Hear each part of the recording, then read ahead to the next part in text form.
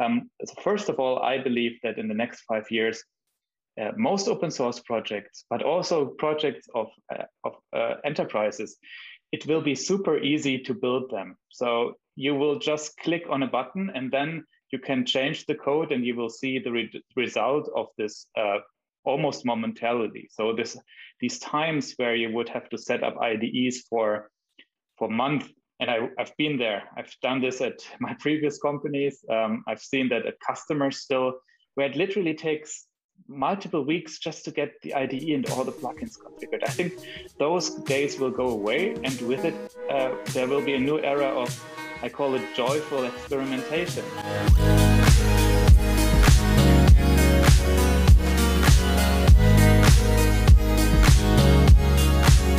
My guest today is Johannes Nicolai. He is a long-time open source contributor and enthusiast. His latest work is the curated list of self-hosted runner solutions for GitHub Actions. I'm going to put a link for that repository down below.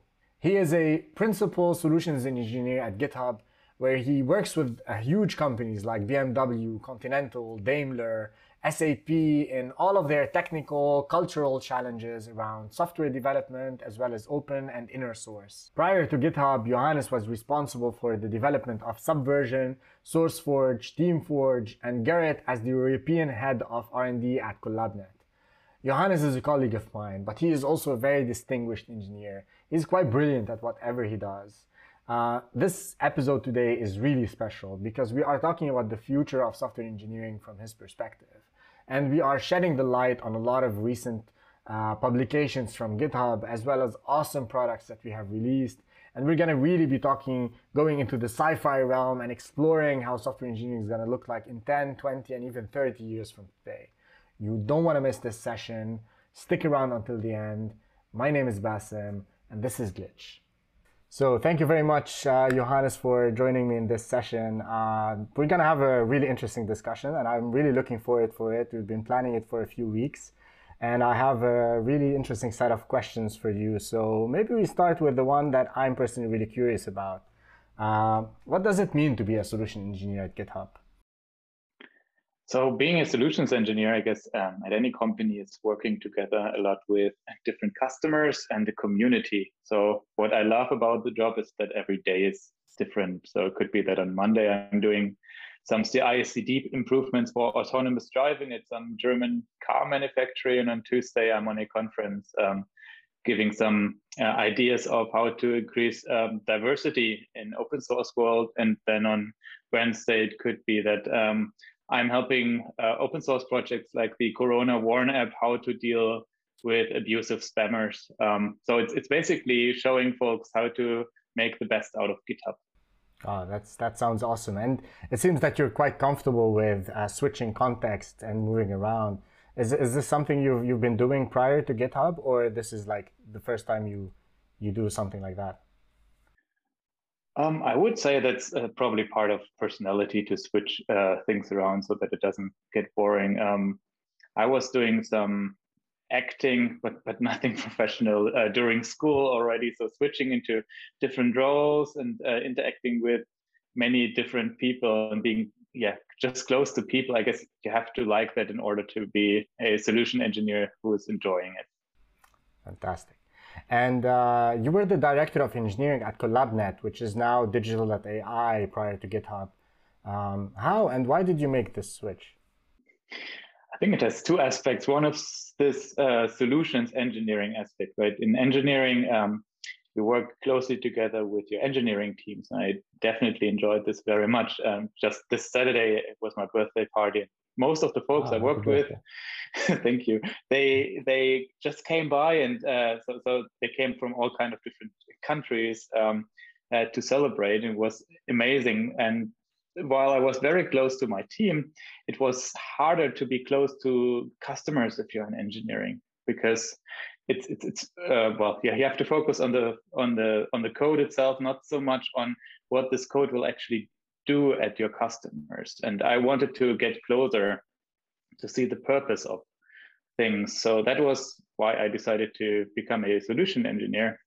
And the second part of the question then is, what about GitHub? And I was already reading still at CollabNet the blogs of GitHub from Zach Holman, from Sam Lambert, Naomi Schloak, how they basically did stuff in production which I only knew from textbooks, like real DevOps, like zero downtime deployments, including database migration without locking any tables, things like ChatOps, this glue between ops and dev to control infrastructure, or culture as code, like this idea that not only the engineering folks are using pull requests, but also the sales team and solutions engineering team for blog posts. And this was just so many amazing concepts, which I wanted to be part of as well, to practice and not just read from books. So that's how I came up to join GitHub. I hear you. Yeah, I mean, we're definitely colleagues, but we work in different teams.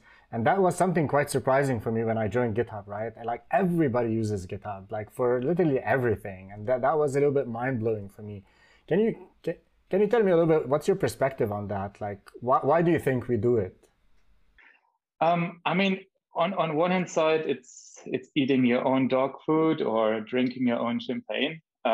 So, I mean, if you're selling the product and you can, even as somebody who might not be as technical as your team or my team, if you are if you're using those tools every day, like if you're a lawyer at GitHub and you're working on contracts with pull requests and Markdown, then you appreciate the software. And the sales folks, when they go to conferences, it's not rehearsed things where they barely can pronounce the technologies they're advertising, but they basically tell about their day-to-day life, right? They go out there and tell how they got approval to, for instance, host the Corona Warn app on GitHub with all the premium features without having to pay for it. All those kind of things, which are kind of unique, right? That as a sales folks, you can still tell a credible story. And having the CI/CD functions built in pull requests also allows you to do typo checks or any kind of secret code names, right? If somebody's writing a blog post, you will get those flagged. So this idea of using automation can be transformed to legal documents like non-valid paragraphs, as well as documentation and so many other aspects. So that's amazing if you don't overdo it, right? If I think in the earlier days of GitHub, we did everything with pull requests and Markdown, including presentations. I would say there's certain use cases like presentations or real-time collaboration on text documents where nowadays we also use different tooling, not just GitHub, because it was just not practical. Wow. So it's, yeah. How do you define the threshold for overdoing it? Like where do we draw the line? Well, in the moment, it creates more pain than gain, right? Like in this case of working on spreadsheets or tables or Google Doc, instead of using Google Docs or Google Spreadsheets, it just took longer to come to a conclusion. Whereas when it comes to code or blogs, I would still argue that just the automation around is worth it. Or if you start something in Google Docs or spreadsheets, and then when it's in an agreed upon form, you then put it into GitHub, for instance. And I see this also a lot with customers where they sometimes they adopt a process or a way of doing things and they go really deep in it that it becomes really stuck in their way, and they become really stuck in their ways and they never really come out of it, even if it becomes super inefficient for them to do it that way, right? Do you see this with your customers as well? And is this something quite common? And why do you think that happens? That they get stuck in something? Well, sometimes it's cooler to use the tool as what you're actually working on. maybe that's one reason. I'm just speculating over here, but in the moment you want to change how your entire team works, it also it takes a lot of courage to do so, and often you also have to fight against the IT department to get the tools of your choice, right? Yeah, so there's also some kind of cultural resistance the way we've always done it like this before. correct. And the business justification and the internal politics and all of that that stuff. All right, cool. So let's jump to our topic of the day. I think this fireside chat was titled the future of software engineering, or how does software engineering will look like in the future, right? So how does one really approach such a subject or such a topic? Yeah, I thought about this a bit, and I think for me, it has at least three elements.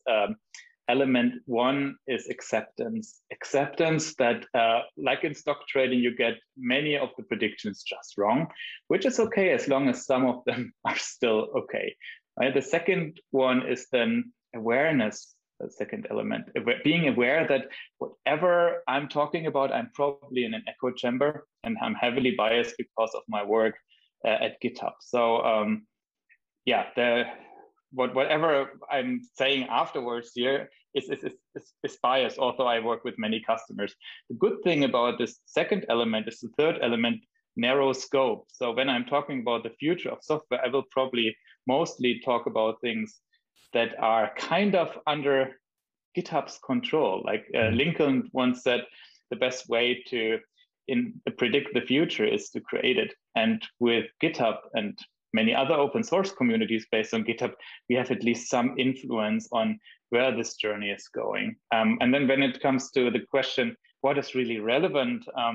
I once had an amazing co-worker called Meet Johan, who said about the relevant stuff are basically the breakthrough innovations. And for breakthrough innovations, there's four criteria. They have to be new, they have to be unique, they have to be valuable.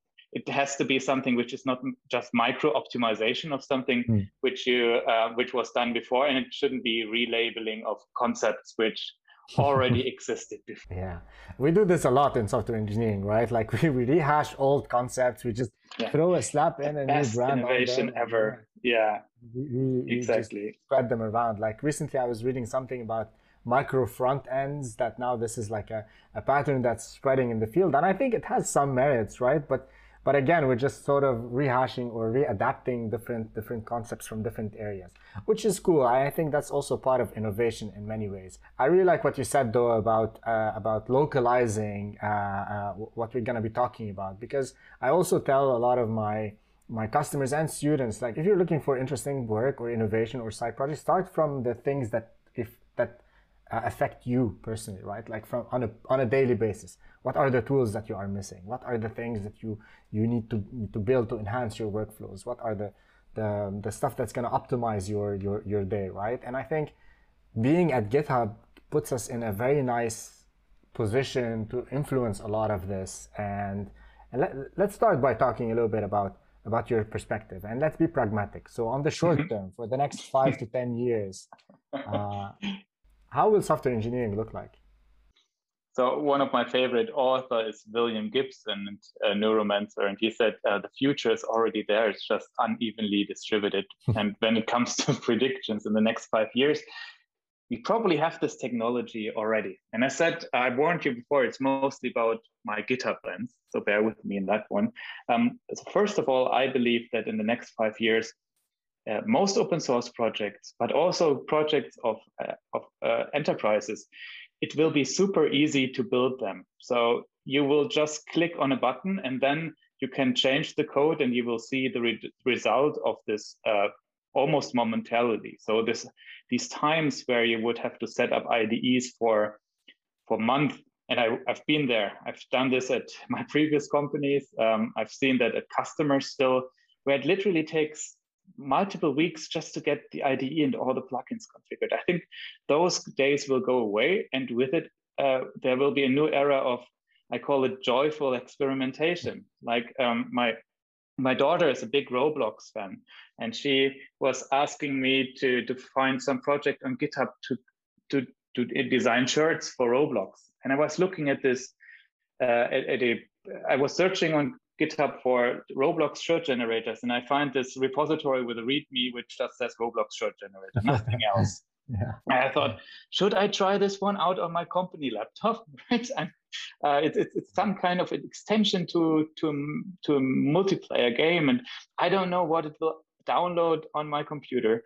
So Probably not, but using GitHub code spaces, I was just clicking on it, and about 30 seconds later, it was built, and I could try it out, and it was actually legit, and it was actually programmed by a 12-year-old. That was also pretty amazing, right? Okay, and that's amazing. Yeah.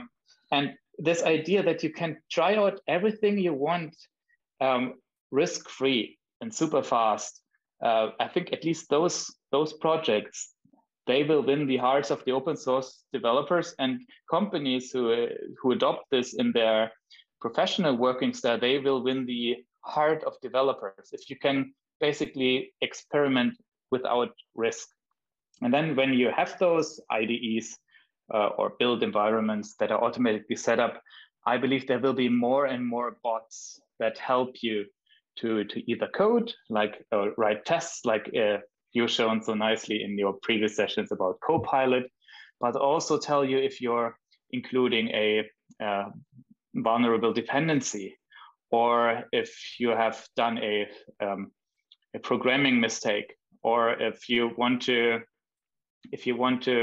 automatically generate a UI, just take a snapshot with a photograph of something you sketched in your notebook, and it will turn it into code. So I think there will be more and more intelligent bots helping you to achieve what you want, including documentation, so on. Yeah, that's my near-term prediction. I hear you. Yeah, I have a few thoughts about this. So it seems like in the past few years, we were focusing a lot on the pipeline automation, right? How can we build faster? How can we test in an automated manner? How can we deploy and release in a faster way? And it seems like the upcoming trends are more focused on the developers and making sure their experience is frictionless as frictionless as possible, and we make sure that they are as productive as they can be in their own environments. And I think code spaces plays a big role in this, in just creating this sandbox sort of environment where we can run experiments, bootstrap monolith apps that can take minutes to, or even hours to be, bootstrapped, and then we can get going with it. And I really like this, because I also feel that maybe a little bit this vision was influenced sort of by Microsoft. I mean, for the longest time, my friends used to say, Microsoft has a lot of awesome things, but they're really, really great in building developer tools, right? And Visual Studio, for example, is one big testament for that. It's like one of the most wonderful IDEs. Yeah, Visual Studio Code for sure. Yeah. Yeah. Well, it seems that we disagree in terms of opinions on that one. Right? Well, I think Visual Studio Code is amazing. I'm not so sure about Visual Studio. Interesting. What's your perspective on it? Just for fun. Well, so I guess I like Visual Studio Code already because it's one of Erich Gamma's projects, right? And Erich Gamma, that was, I would say, the most influential book on computer science I ever read was the Design Patterns book from the Gang of Four, led by Erich Gamma. And when I was hearing that he's switching from the Eclipse ecosystem to Visual Studio Code, I thought, okay, that can only be a hope, right? Regarding Visual Studio, I'm a Linux person, right? I grew up with Linux.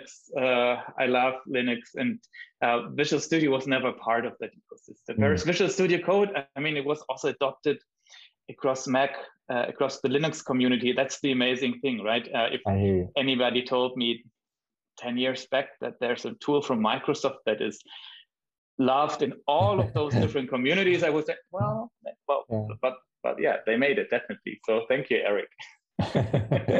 No, I hear you fully. No, I think I'm also a Linux person, to be honest, for sure. And but I've also had certain phases where I dabbled with stuff like C#, and I came with a lot of prejudice and biases around it, right? Like, what is this toy sort of thing, and is this really gonna give me the same powerful stuff that I've used elsewhere and whatnot? But that's where really I discovered a lot of the really powerful, rich ecosystem that we were not really exposed to, or at least I was not really exposed to, and that gave me an interesting perspective, on this tooling, and it gave me a little bit of more respect for it. So that's where my experience and my perspective comes in. But yeah, I can understand totally. We have various quite varied backgrounds and diverse backgrounds, and we have different opinions about we've had positive and negative experiences. For example, if you tell me anything about Eclipse, I'll say no, thank you very much. I don't want to touch that. Now we have to go into VI versus Emacs, right? Yeah, right. That's the next step for sure. And then the NeoVim folks will come in and. Well, actually, there's now an extension, I think, for VI and Copilot. I thought it's pretty amazing. Yes, right? Definitely. I think that's the next step for us. We're gonna be supporting Vim, and I heard IntelliJ is also in the mix, right? Yeah. As long as it's not Emacs, I'm good. Yeah, we're definitely alienating a lot of people with this fireside chat, but I think that's fine. We all have strong opinions about our tools, so that's always good. As long as you have healthy conversations about them, for sure. All right. Cool. Jumping to the next question of mine, is there anything special that software engineers need to prepare or need to do to prepare for the short-term changes in our field or innovations? Yes, I think so. I mean, I was asking some other talk whether Copilot or any other GitHub feature or AI feature will take people's job away, right? And my answer to this one is there's literally 0% chance that a bot will take away your job, but there is a real chance that somebody else who knows better how to use those bots will take your job away, right? So if you go on websites like willrobotstakemyjob.com, you'll see that there's this job description of a programmer and a software developer. For a programmer, where they basically say you're just implementing things according to an already existing specification and change test sets and data forms, the chance that you will be replaced by some bot is 48% in the next 5 years. Whereas for software developers, where you're working in a creative fashion together with customers and create something unique, appealing, there's just a 4% chance. And if you think about bots as something that will help you to get boring parts but necessary parts of your job done, like creating the basics of UI, I would say, or writing code which doesn't depend on outdated dependencies, then you probably have a big advantage as to folks who say, "Oh no, I have to do everything on my own." It's like those times in automotive where folks said, "Well, if I don't use automated gears because I know way better how to use manual transmissions." And there's probably 1 or 2% of folks who are really pro and who are really better with manual transmission. Anybody else will lose to that part. But the important thing is not how to use those, right? It's that you're aware that it's there and that you know where to drive and that you enjoy stuff, right? And so make use of those bots, or at least see what they can do.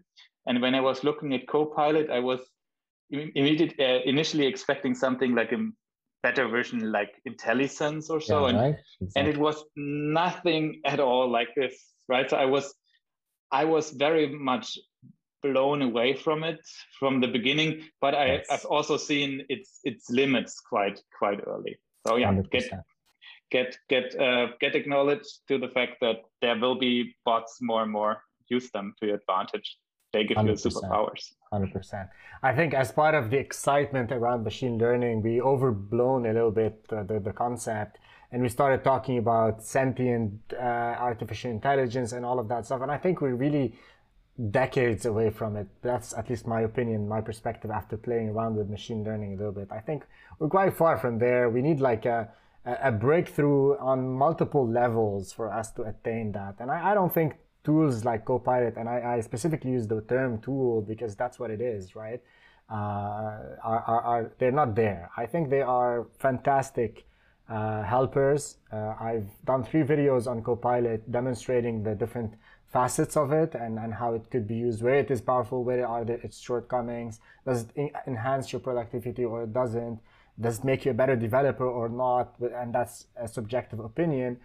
But yeah, I think Copilot is going to be really, really interesting, and it will add a lot of value for a lot of people in different places. And I was just over the weekend playing around with a requirement from a customer of mine who wanted to bidirectionally synchronize some Azure and some AWS artifacts, copying just files around, basically keeping 2 directories in sync. And there's numerous of examples on GitHub how to copy stuff from AWS to the file system and from Azure to the file system, but nothing bidirectional from the tool providers themselves for obvious reasons, right? And Copilot, when I started to write the code, it actually used the command line parameters of the Azure tools for the AWS tools and the other way around, and it didn't get to the idea that you could use the local hard disk for intermediate storage, right? So yeah, you're basically staying in the area of what has already been created, and you're mimicking behavior without really knowing what this behavior really is. So it definitely showed its limits. But this is like autonomous driving, right? If my car drives already 2/3 of the way autonomous on German Autobahn, but if there's any kind of challenging situation, like there's some construction work going on, I need to take over, right? Yeah, I hear you, definitely. Awesome. To me, it feels like the fundamentals of our field have not really changed across the years, right? I mean, like I've been programming for at least 14, 15 years. You probably a little bit more or less. You look younger. More or less. Thank you.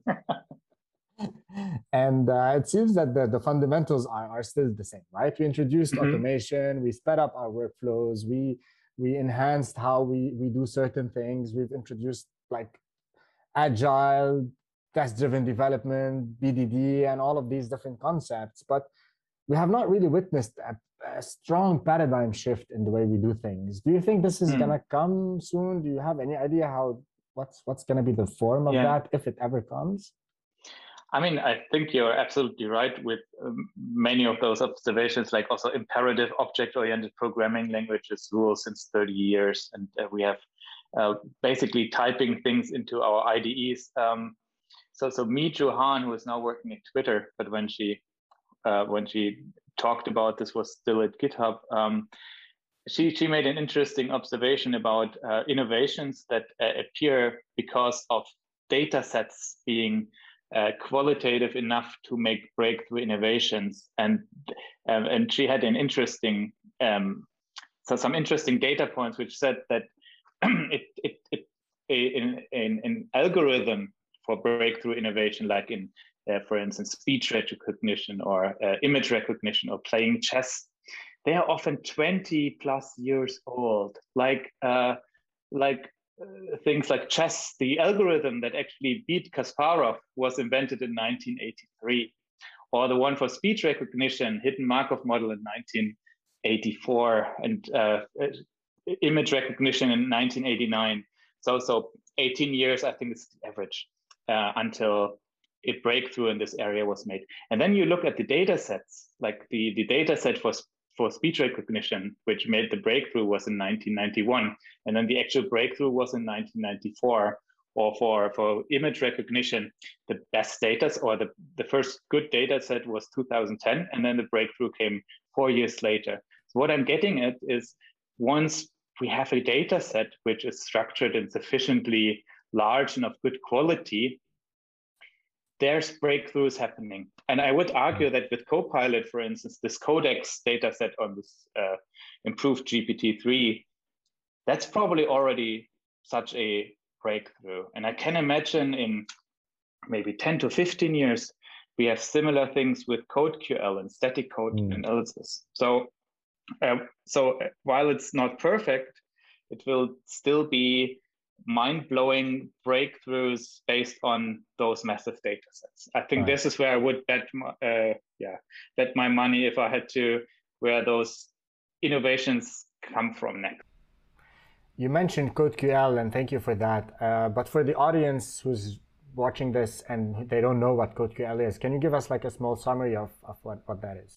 Yeah, so CodeQL is a language which was invented by some folks from Oxford University who created a startup to query the semantics of any programming language. But so something like SQL for programming languages, very sophisticated. And after a couple of years, they learned that you can answer all kind of questions which are irrelevant when it comes to static code analysis. And then more and more security researchers started to use CodeQL to write queries to find out about vulnerabilities in source code, which nobody has found before. Like it's more than 120 CVEs they found in Linux kernel, Chrome OS, so really prestigious projects. And then they thought, let's crowdsource this. So instead of keeping the queries for ourselves, let's open source them, which they did on LGTM, looksgoodtome.com.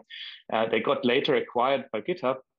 And now the idea is that for any kind of vulnerability which comes out, which gets a CVE, there will be a CodeQL query which is describing the problem, so that you do not only find this one instance, but any kind of variation of it. And it's not just GitHub doing this. There's folks from Apple, from Microsoft, from IBM, from SAP, who are contributing whenever they find something that it will never occur again.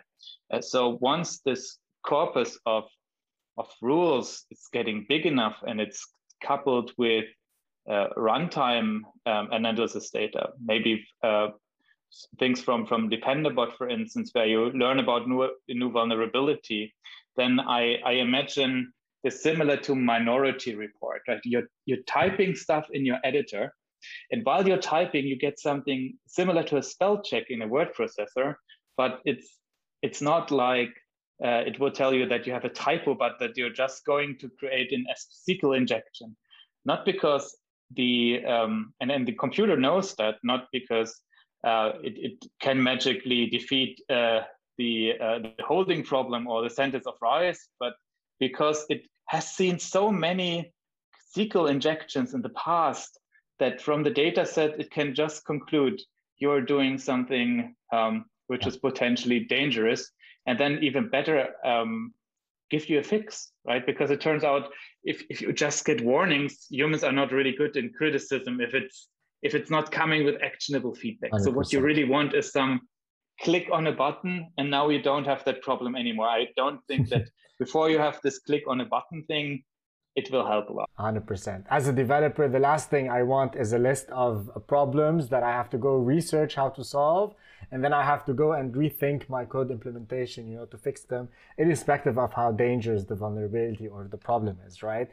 That's amazing. I wanna dig a little bit deeper into CodeQL and ask you, like, why is it more powerful than just static code analysis and just searching for code smells or certain rules that have been part of a database? It's kind of static code analysis. I think the great aspect of it's really this crowdsource idea. Like CodeQL, in comparison to many other tools, has been written in a way that every single check which is in CodeQL has been expressed in that language. So it's not that a vendor built hundreds of static rules basically in their engine, proprietary, and then you can extend it with some custom regex things, but really every single part, every single rule can be expressed with the building blocks. And then, well, if CodeQL is open source, so and it's free for any public repository, so it's just the crowd providing us the queries and making it the data set bigger every single day. I think that's the difference to many other things out there. Interesting. Okay, and I understood that it goes onto the abstract syntax tree level, and it just searches for the problems on that level. And I think that's a little bit more powerful than just having a set of, let's say, rules or regular expressions or certain variations of how you can write your code, right? It can definitely understand program structure and data flows and what is a sync and what is a obtained analysis. And it's also based on kind of an object-oriented variation of SQL, right? CodeQL, where you can define entire libraries so that you're just extending a query or a library when you found something new. so that your queries are not too long, although you're building on the shoulders of giants. Yeah, definitely. So it's not like a rule engine, it's more of a DSL that just gives you a lot of more options and a lot more power. Awesome. All right, I want to jump to the last segment of our talk. This has been really amazing so far. But I want to go like really, really far into the future, right? Okay. So I don't know if we can even imagine that. So 30 years from today, we're going to go into sci-fi territory now, right? So 30 years from today, it's the year 2051. Yeah. What are your predictions about, like, forget how the world is going to look like? You have a young daughter. Super hot probably, but we don't care about computers anymore. Right? We have global warming and a lot more, more difficult problems there. Let's assume there's still folks there, right? Then, well, I'm coming back to my daughter in this case, because for her, programming is not something isolated just for the purpose of programming, but it's just something not to get the job done, but to get the fun done, right? So she's designing games in Roblox, for instance, and the programming is just something you have to do to get it work. And she's cutting videos where she's applying effects, and she would never expect a school topic called video cutting, right? I'm not sure whether this is a proper translation from German, but there's so-called cultural techniques like writing, singing, and so on. I wouldn't say that programming is something they will have in school in 2051. It's just something behind the scenes. Sometimes you have to do it, and in most cases, you probably don't even realize you're doing it by you're designing a game or whatever else which helps maybe to fight global warming, and you're seeing an immediate result of what you just described, and then you're basically saying, yeah, this is looks already right, and this part doesn't look right, and then it will just adopt it, and you're refining behavior by giving visual feedback, haptic feedback, audio feedback from other folks. So I guess Microsoft would call this citizen development or citizen coding, right? So nothing you would really think about programming anymore. That's I guess my idea. We will finally achieve the dream of highly abstract building blocks that you can just integrate together and just have everything work automatically and without bugs. Exactly. Maybe even about thinking, right? I still know those discussions with my parents whether I could have a computer, right? I guess in 2 generations, maybe they're discussing whether it's okay to get an implant when you're 14 instead of a tattoo, right? And then you just think about stuff, and it just appears in your inner eyes like a heads up display, right? It's 100%. Well, it's a bit scary, but future is always a bit scary. Yeah, totally. And I think the integration with the machines is, in my opinion, it's inevitable. I mean, I think it's the next leap in our evolution. And without really going too deep into that, maybe we can leave that for another session where we can, talk about the philosophy and all of that sci-fi stuff. But I think, we need it. I think we need it. We can only go so far as on the biological level, and I think we will need some extra attachments, let's say, to go to the next level. All right, awesome. And on this note, do you have any parting thoughts? Any last yes. comments? I mean, first of all, I guess if you folks out there disagree with many things we just said, that's good, right? It just shows that you have an opinion on your own, and most of this will probably be will not age well. But I guess if we manage to show that the future will be fundamentally different in software development, we already made our point. And different is not always better, but in order to make things better things will always be different. So don't see bots as a threat, but something like a suit or an intelligent assistant that gives you superpowers, right? And the great thing about open source and GitHub is that you can shape this future. You can decide how to use those bots to define the future you want to see, so that it's not a dystopy. So if you don't want to end up with anything we just said, then just make it differently. And I'm already very much looking forward to the things you will create with your superpowers. So am I. That's a very lovely thought, Johannes. Thank you very much for your participation today. I really had so much fun, and I hope we can get to do this again sometime soon. Thank you. Also enjoyed it very much.